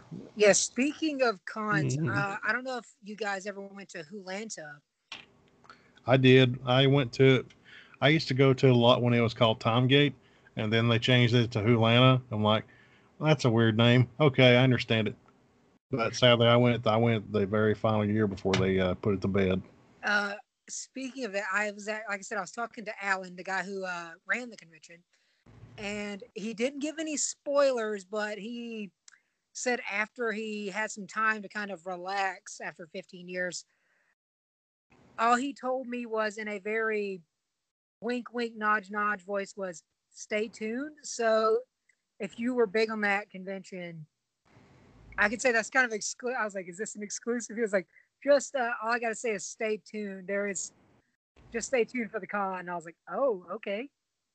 I had a lot of fun that convention. Now, granted, I would only go for one day just because it was like a day trip for me, and it was always on weekends where I never could stay a whole weekend. But I had a lot of fun. I met a lot of cool people there. Granted, a lot of people I did meet there, I've known them every year, ran into them at Dragon Con and other cons, but still, it's a fun time, especially if you're a Whovian in this part of the globe. Oh yeah, I was always in the con suite. I worked that every year. For I think at least half of the time. Yeah, pretty much the whole time I was there at the con, I did the con suite. So I got to meet a lot of people. I may have probably met you guys or whatever, just going through the convention. It's quite possible. But yeah, definitely. Like I said, I didn't know if either you went, and I was like, let me throw this little nugget in there, kind of spark some interest. Another, I'm big on because talk about nostalgia, and my best friend introduced me to this filmmaker and his movies. When a lot of my best friend got me into a lot of, I was a geek, but he got me into like Star Wars and a lot of big things I am into now. Because his dad was like that and got him into it. I always recommend to anybody my age or younger. I just showed my nephew and them these movies. Any Mel Brooks movies in general. Which is our favorite? I just recommend those movies. But yeah, which ones are your favorites of those movies? Oh man, Spaceballs, Robin Hood Men in Tights, History of the World Part 1. I don't think I've disliked any of his films really. Yeah, for sure. I showed my nephew and them Spaceballs and Robin Hood Men in Tights, which my girlfriend pointed out and I didn't realize it. The dude who is playing Little John in that is the dad from Good Luck Charlie. Oh, that's cool.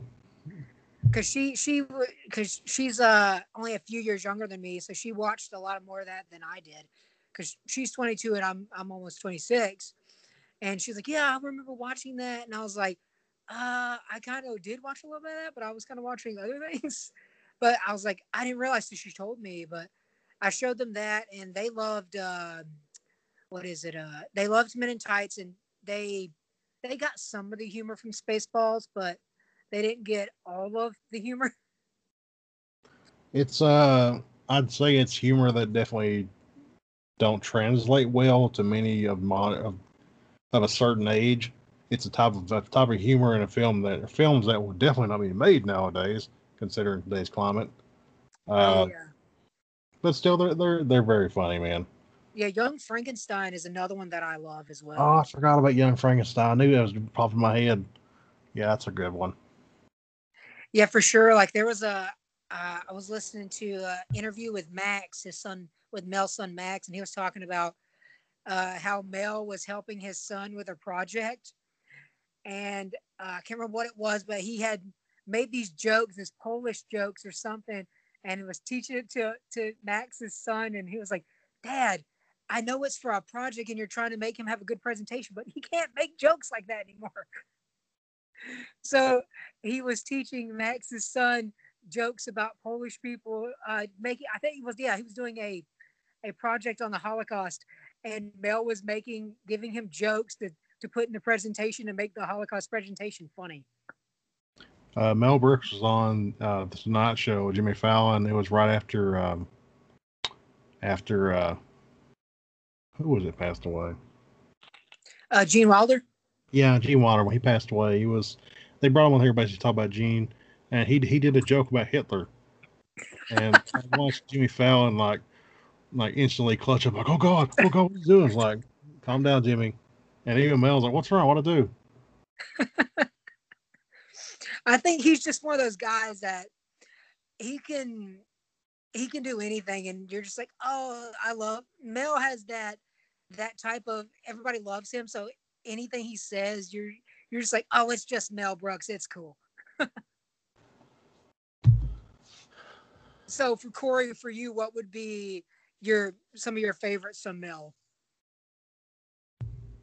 I don't know, man. Like Blazing Saddles is awesome. Young Frankenstein's real good.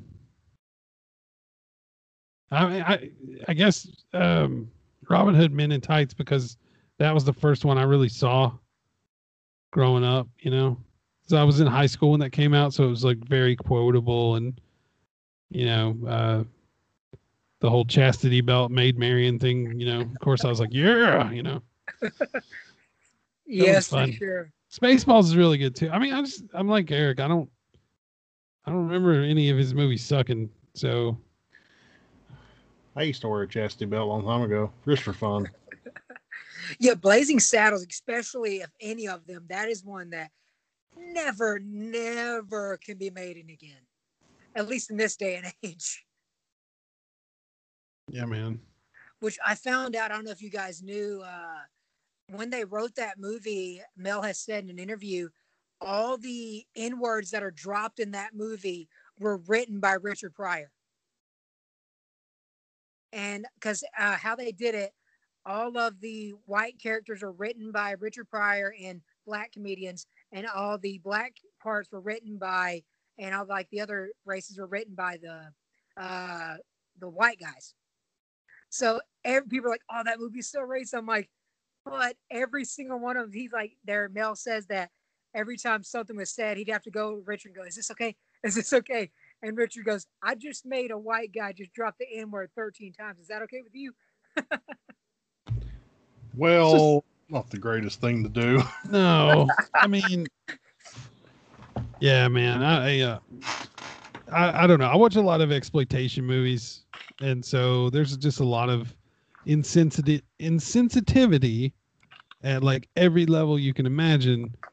And so, I mean, that stuff doesn't faze me or anything. I do not go around saying those sort of things. I don't go around thinking them either. But I can't. I'm not going to stop watching that movie because it says some language that I don't use. You know what I'm saying? It's Yeah. Which that makes me laugh because I know on Hulu they've done a lot of, what would you call it? They've done a lot of washing of a lot of stuff that was on their platform. And I was shocked because when they still had them on there, they had that movie. I was like, wow, all the censorship you guys have done. Like with Family Guy episodes, I've seen they've changed some stuff. There's one episode that it's the one where Lois is like dressed as Grimace. And the line, I even looked it up. I was like, wait, I was like, I don't use that language like you said, but I was like, that ruins the joke is because she comes in and she's like, look, it's Grimace trying to be sexy. And he's like, Lois, nobody likes Grimace. That's Ronald McDonald's retarded friend. But on Hulu, they edit it to autistic. And I'm like, what? That ruins the entire joke. It doesn't make any sense anymore. So with that extreme censorship, I was so shocked that they left Blazing Saddles on Hulu. That's why it's always best to enjoy physical media, kids. Yeah, I mean, Yes. I'm all for being, being inclusive and sensitive and everything, but I'm also like not for censorship at all. So, I mean, I censor stuff for my kids, right? But I don't want you to censor stuff for me. I'm a grown ass man. If I want to watch Blazing Saddles, I should be allowed to. I'm not doing anything wrong. I'm just watching a movie, and really a movie that's been heralded as like a classic. So, I know that there's problematic entertainment that's kind of come and gone and whatever, but I still don't believe in censoring it. I think I don't know, man. Well, that's Yeah, Gracie Strankler. Yeah, it's one of those things. Me and my best friend, because I guess we are comedy fans. We're like, I can't remember who said it, but somebody's like, I know we should be sensitive to people, but it's a fucking joke. It is meant as a joke. Get over yourself. Everybody That's needs a good jaw from time to time. Oh yeah, that's why I try to. It's the same concept like with Don Rickles. Like he said some of the most craziest stuff, but he always meant it as a joke and meant it with love. Like recently, I was just watching the. I can't remember what. I think it was on either Tubi or one of those things. They have all of the Dean Martin celebrity roasts. And just watching the humor from those old comedians was just great. And like I said, there was all types of people in there, and nobody was offended because they all understood that it was a joke and making fun. It was all in good fun and love of the people they were talking about.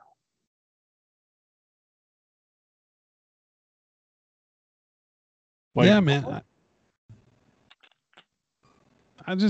My thing is what's the intent behind it? This has gotten kind of a little too political, but Yeah. what's the intent behind what you're saying? Not just like what you're saying, but why are you saying it? And I don't know, man. I like movies. I like all kinds of movies. Movies that are offensive, movies that have lots of sex or lots of violence, whatever. If it's entertaining, it's entertaining. That's why Jess Franco's so popular. He's popular with me. All about Yes. Yeah. Just boobs and blood.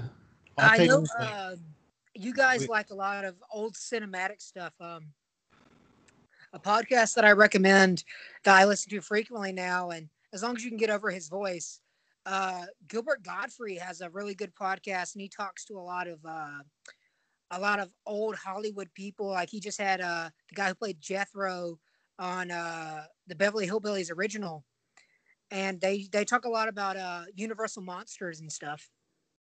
I don't know if I could take Gilbert Godfrey directly to my ear for that. You talking about the Beverly Hillbillies movie or the show? Oh no, the show from the black and white. Oh man, I can't remember that guy's name. I think it's like Max Barr. I think. That sounds right.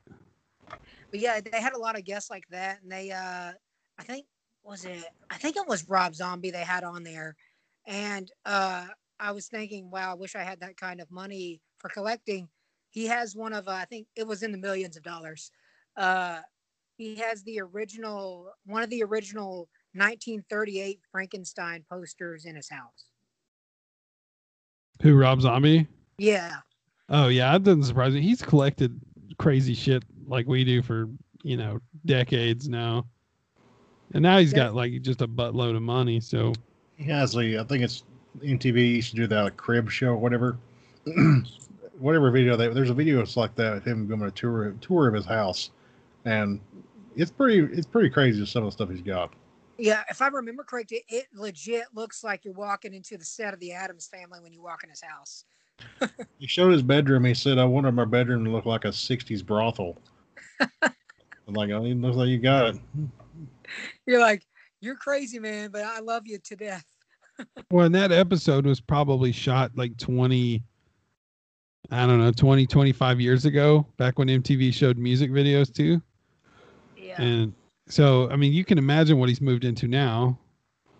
Oh yeah, because I think he was talking about it on the podcast about that was his old house, and now he's in a different one. One thing that he talked about too that I didn't know if you guys know, because I know you guys love his franchises. Uh, that Sherry Moon, even though he's like always put her in these very gore scenes, but she herself doesn't love gore. Well, I had to make one. No. I had to make one correction there, though. I like one of his franchises. I don't like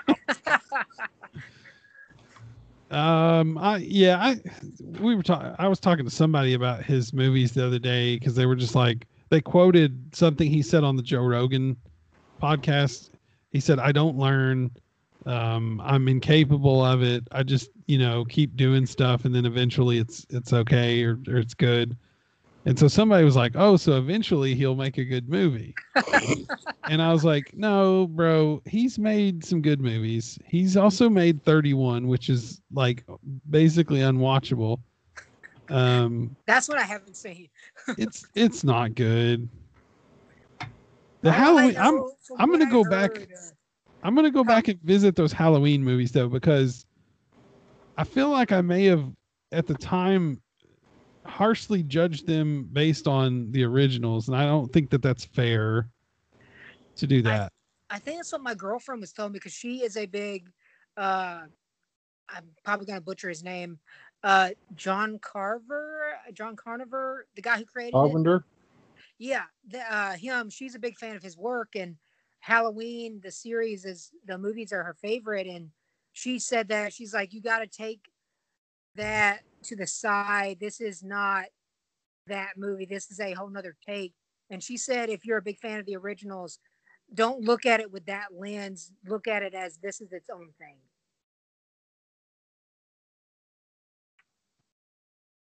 Well, like I said earlier, always go back and check out older things because there's a lot of content that you might be surprised at how much you will like. Oh yeah, oh yeah. With that too, like speaking of the older shows like that, one of my favorites, I'm glad I think Netflix has it, is the Munsters. Oh, really? I think yeah, they have the original, which I don't know if you guys knew this. I just met DragonCon 2019. I can't remember his name, but he was the voice of Max Goof. But in the 80s, there was a remake. It was kind of it was a remake, not a remake. It was kind of a continuum of the Munsters, and they kind of went in these coffins at the end. If you see the original series, and they get trapped. Well, this takes place after they come out of it and realize they're in the time modern day, which was 1980s. And surprisingly, that series was actually pretty good. And I was talking to him, and he said he was at a con, and somebody brought up an Eddie Pop figure and wanted him to sign it. And he told him, "Give me a second." He called the actual Butch Patrick and said, "Hey, is this okay?" And Butch said, "Yeah, it's okay if you sign it. You're Eddie too." So if you like the original Munsters, I recommend the 80s one, which is pretty good. It's no there's no the grandpa is no Al Lewis, but it's a good series. I'll definitely have to check it out. 'Cause I'm more Munsters than Adams Family. So yeah. Yeah, Which that's I cool. can't I haven't remember even the heard guy about who it. plays Herman. He's been in a bunch of different fandom stuff that you would guys would. Let me Google his name. Fred Gwynn. Oh no, no, not the guy in the 80s version. Oh, Yeah, he's been in a lot of things. Let me look it up real quick because I recognized. I was like, he sounds familiar. What have I seen him in? And I googled him. Let me see. Monsters, 1980. the Munsters today. Yeah, that's what it was. It's John Shuck looks like. Yeah, that guy. Yeah. He's been in a Oh, bunch of things. But yeah, it's a Star decent Trek 4 and 5. Yeah, so like I said, I recognized him, and I was like, Herman's actor looks familiar. And yeah, when I looked him up, I was like, oh yeah, that guy. But yeah, like I said, if you guys are Munsters fans, I recommend the '80s version. And the one guy does a very good version of Eddie, and the mom. I can't remember. She, I know it's weird. I'm into goth chicks. She's hot, but she's not as hot as the original actor who played Lily. There's nothing wrong with being in the Goth Chicks. But yeah, yeah, man. Yeah, Everybody's got their thing, you know. I told my girlfriend, I was like, I'm gonna give you this thing. I was like, and it's true. If you watch Teen Titans and you liked Raven, you either grew up to like big titted goth girls or you became a big titted goth girl. I wonder what my inspiration was for my attractions. Oh man, you want to get into that? I'm into very strong women who kick my ass. So I'm curious. Yeah. I guess because I watched a lot of Sword and Sandal movies. I don't know. I'm gonna say you probably had an attraction to Xena. As the Warrior Princess, yeah. Yes, for sure. She's a lovely woman, by the way. Oh, Lucy Lucy Lawless. Yeah. I think she was at Dragon one year, wasn't she? That's the one year I went. Awesome, awesome. Yeah, yeah. I saw somebody was telling me about it. Her and the one who played the redhead girl. I don't know if she was there that year. I'm not sure. Yeah, probably I know the one year that I always remember, and it comes back to comic books, is when Stan Lee was there. It was Stan Lee and Alice Cooper. So for me, being a geek kid who also loved classic rock, just meeting Stan Lee and then walking 2 feet, like 10 feet, and meeting Alice Cooper. So when I went, Alice Cooper was there. They had him in his own little room. Yes. And I was just befuddled because I see like, where's the line? Like Alice Cooper sitting here, and I walk in this room. There's probably 10 people in there. I'm like, the back of my head, like, where the hell was the line for Alice Cooper, man? I was like, did they not know he's here? But still, I was like, okay. I mean, I got the thing. Cool. If you remember the big giant signs they had promoting his thing at the end of the con, I talked to one of the promoter guys. I actually got one of the big signs that says Alice Cooper Dragon Con, what days and stuff. Well, that's cool. Which the cool thing about when I met him that made it extra special, I was cosplaying as Slash. Nobody the entire time knew who I was. I was like, I have the hair. I have a Guns N' Roses t-shirt on. I have the piercings and the freaking wig and a top hat.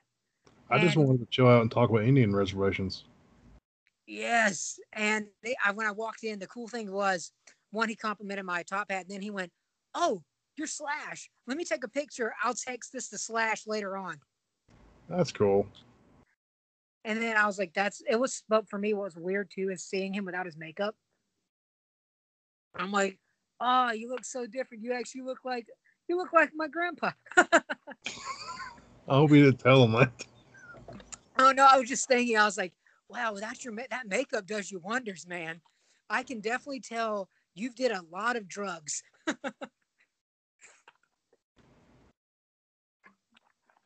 Yeah, that's one thing that you guys probably can tell from me. Even though I'm young, I'm into a lot of old things a lot of old good things.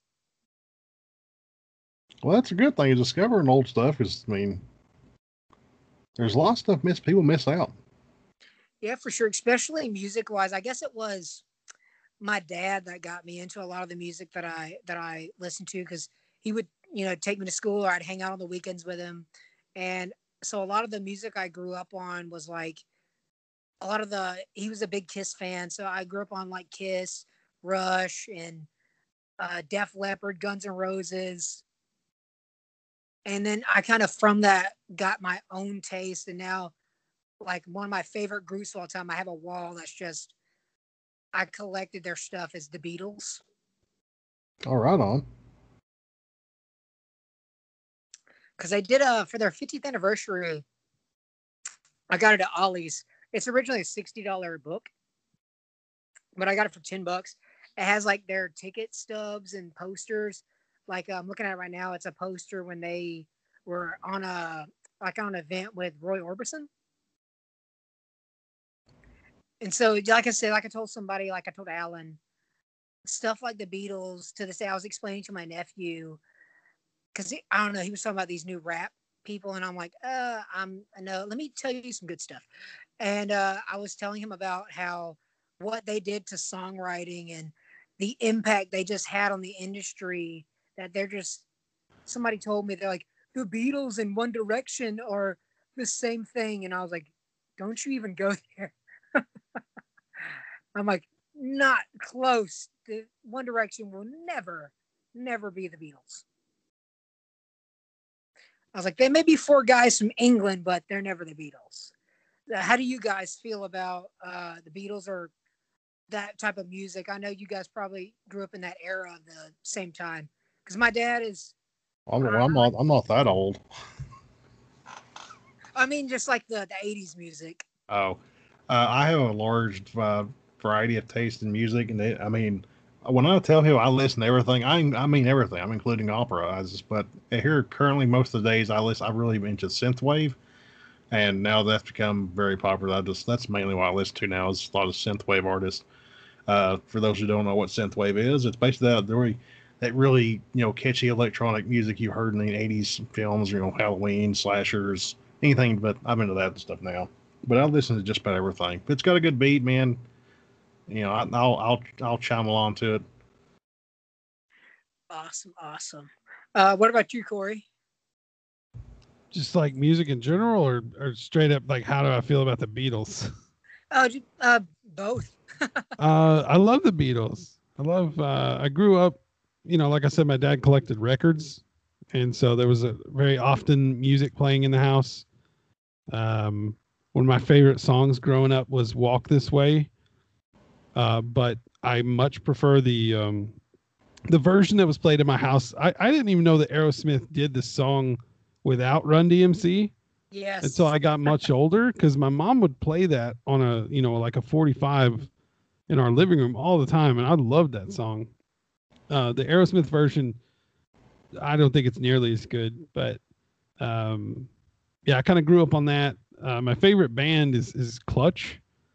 Kind of they started off as kind of a really heavy, I don't know, hardcore band, I guess. I don't know what you'd call it, but they've kind of molded over the years to be this sort of mixture of like jazz and funk and metal kind of all together. Maybe a little less on the funk and stuff, but they're really like a blues influence. You've probably heard them, and people have probably heard them and don't even know it. Like they kind of sound like Volbeat, if you know who Volbeat is. Yeah, kind of a like a heavy rock that you can understand what the guy's saying. It's not just screaming. But yeah, they're awesome. I've seen them live. I think at least 5 times, man. I love them. I like Wu-Tang Clan. So yeah, rap music,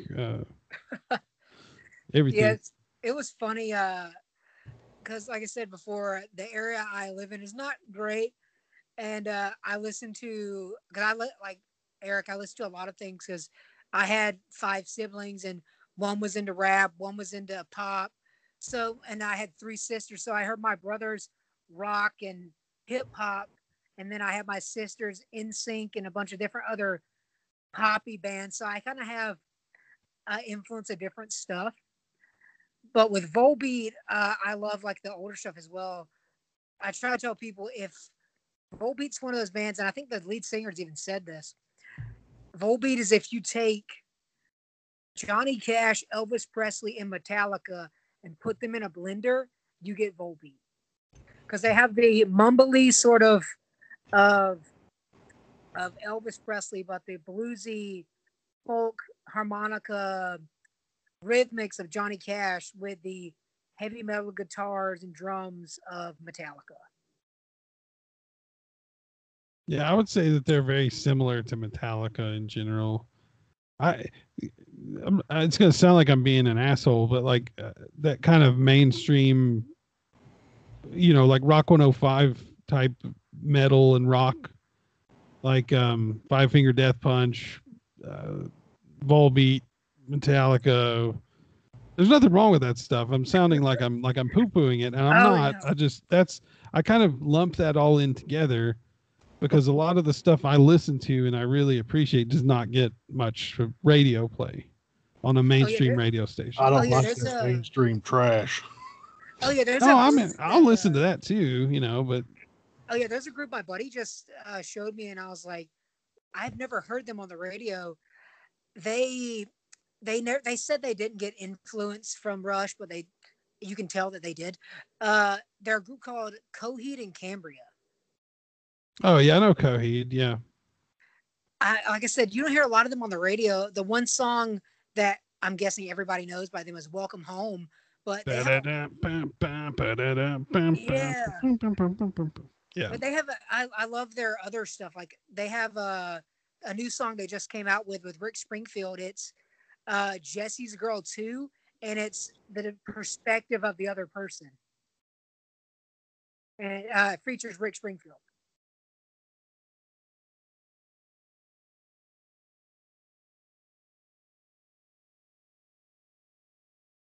It's kind of interesting. I don't like the original song very much. Uh yeah, I didn't know they were doing stuff like that. I thought they broke up. They're Oh still together? yeah. Oh, Like I okay. think they just dropped this album not too long ago. And then I don't know if you've heard of this group. They're more the reason they got big or not big, but they got a lot of traction because they did a cover of "Zombies" by the Cranberries.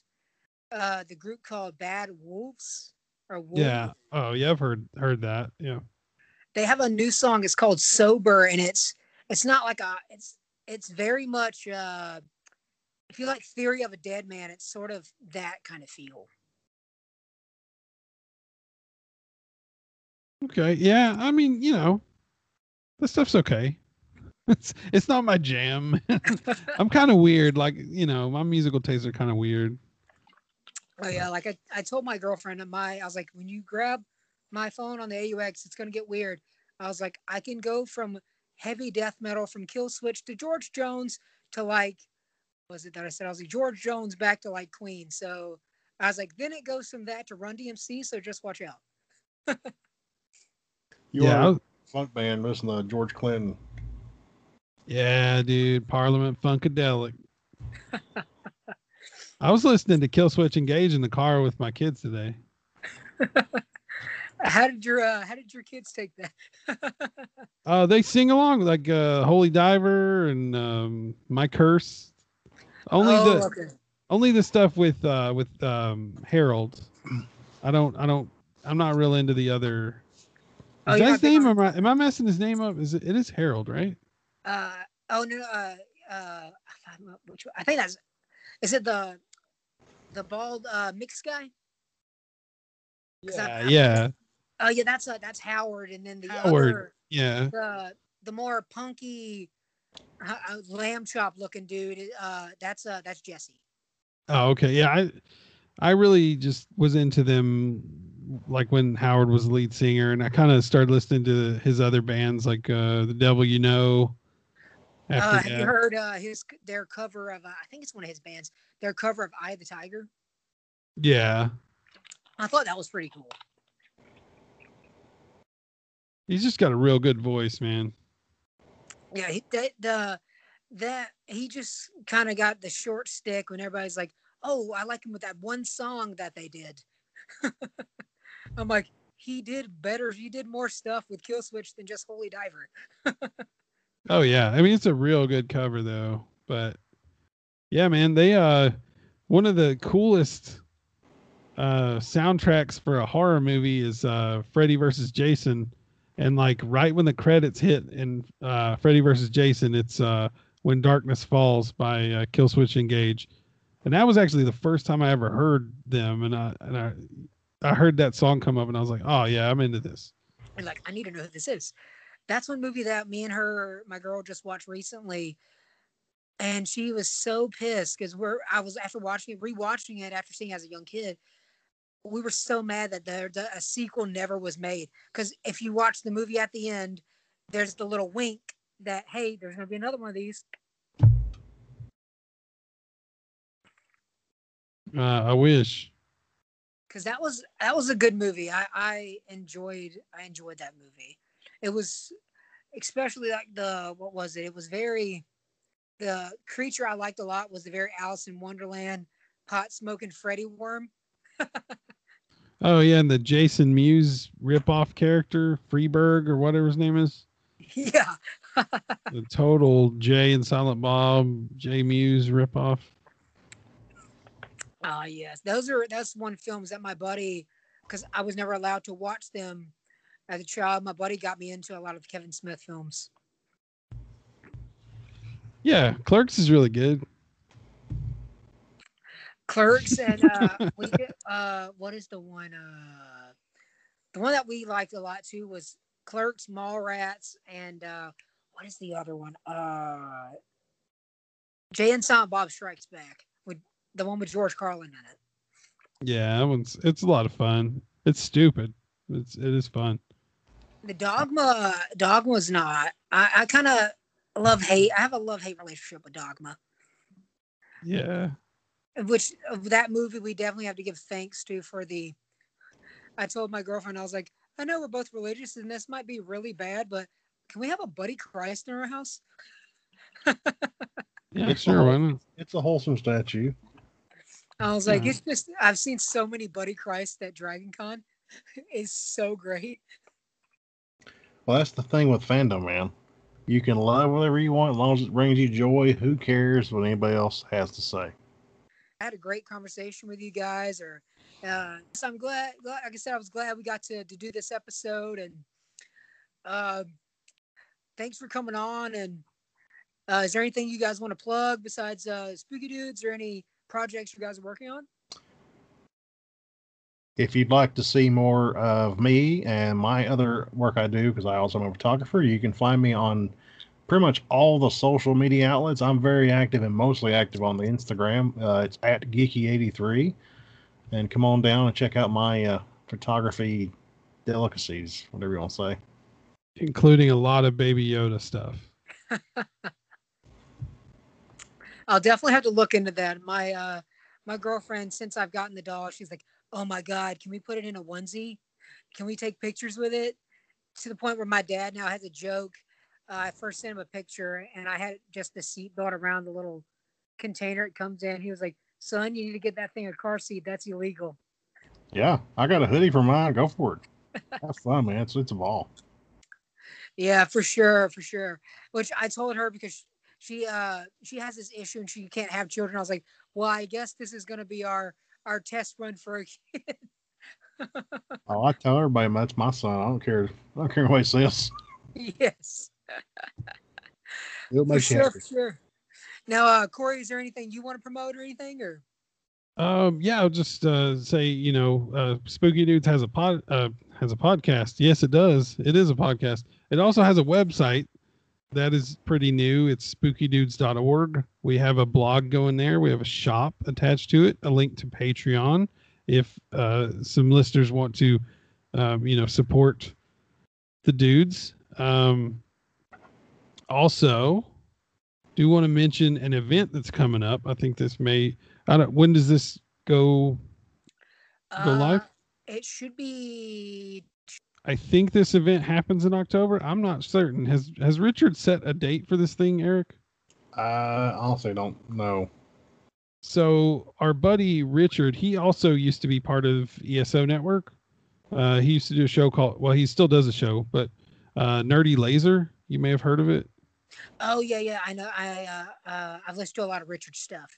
Oh, okay, cool. Yeah. Richard's awesome. He's a good friend of ours. Like, people start out as just like occasional podcast buddies and turn out into real friends. But he is doing an event, and I believe it's in October. I don't have a date, so pardon me on that.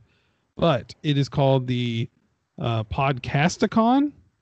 It is going to be a 3-day audio pop culture convention / podcast.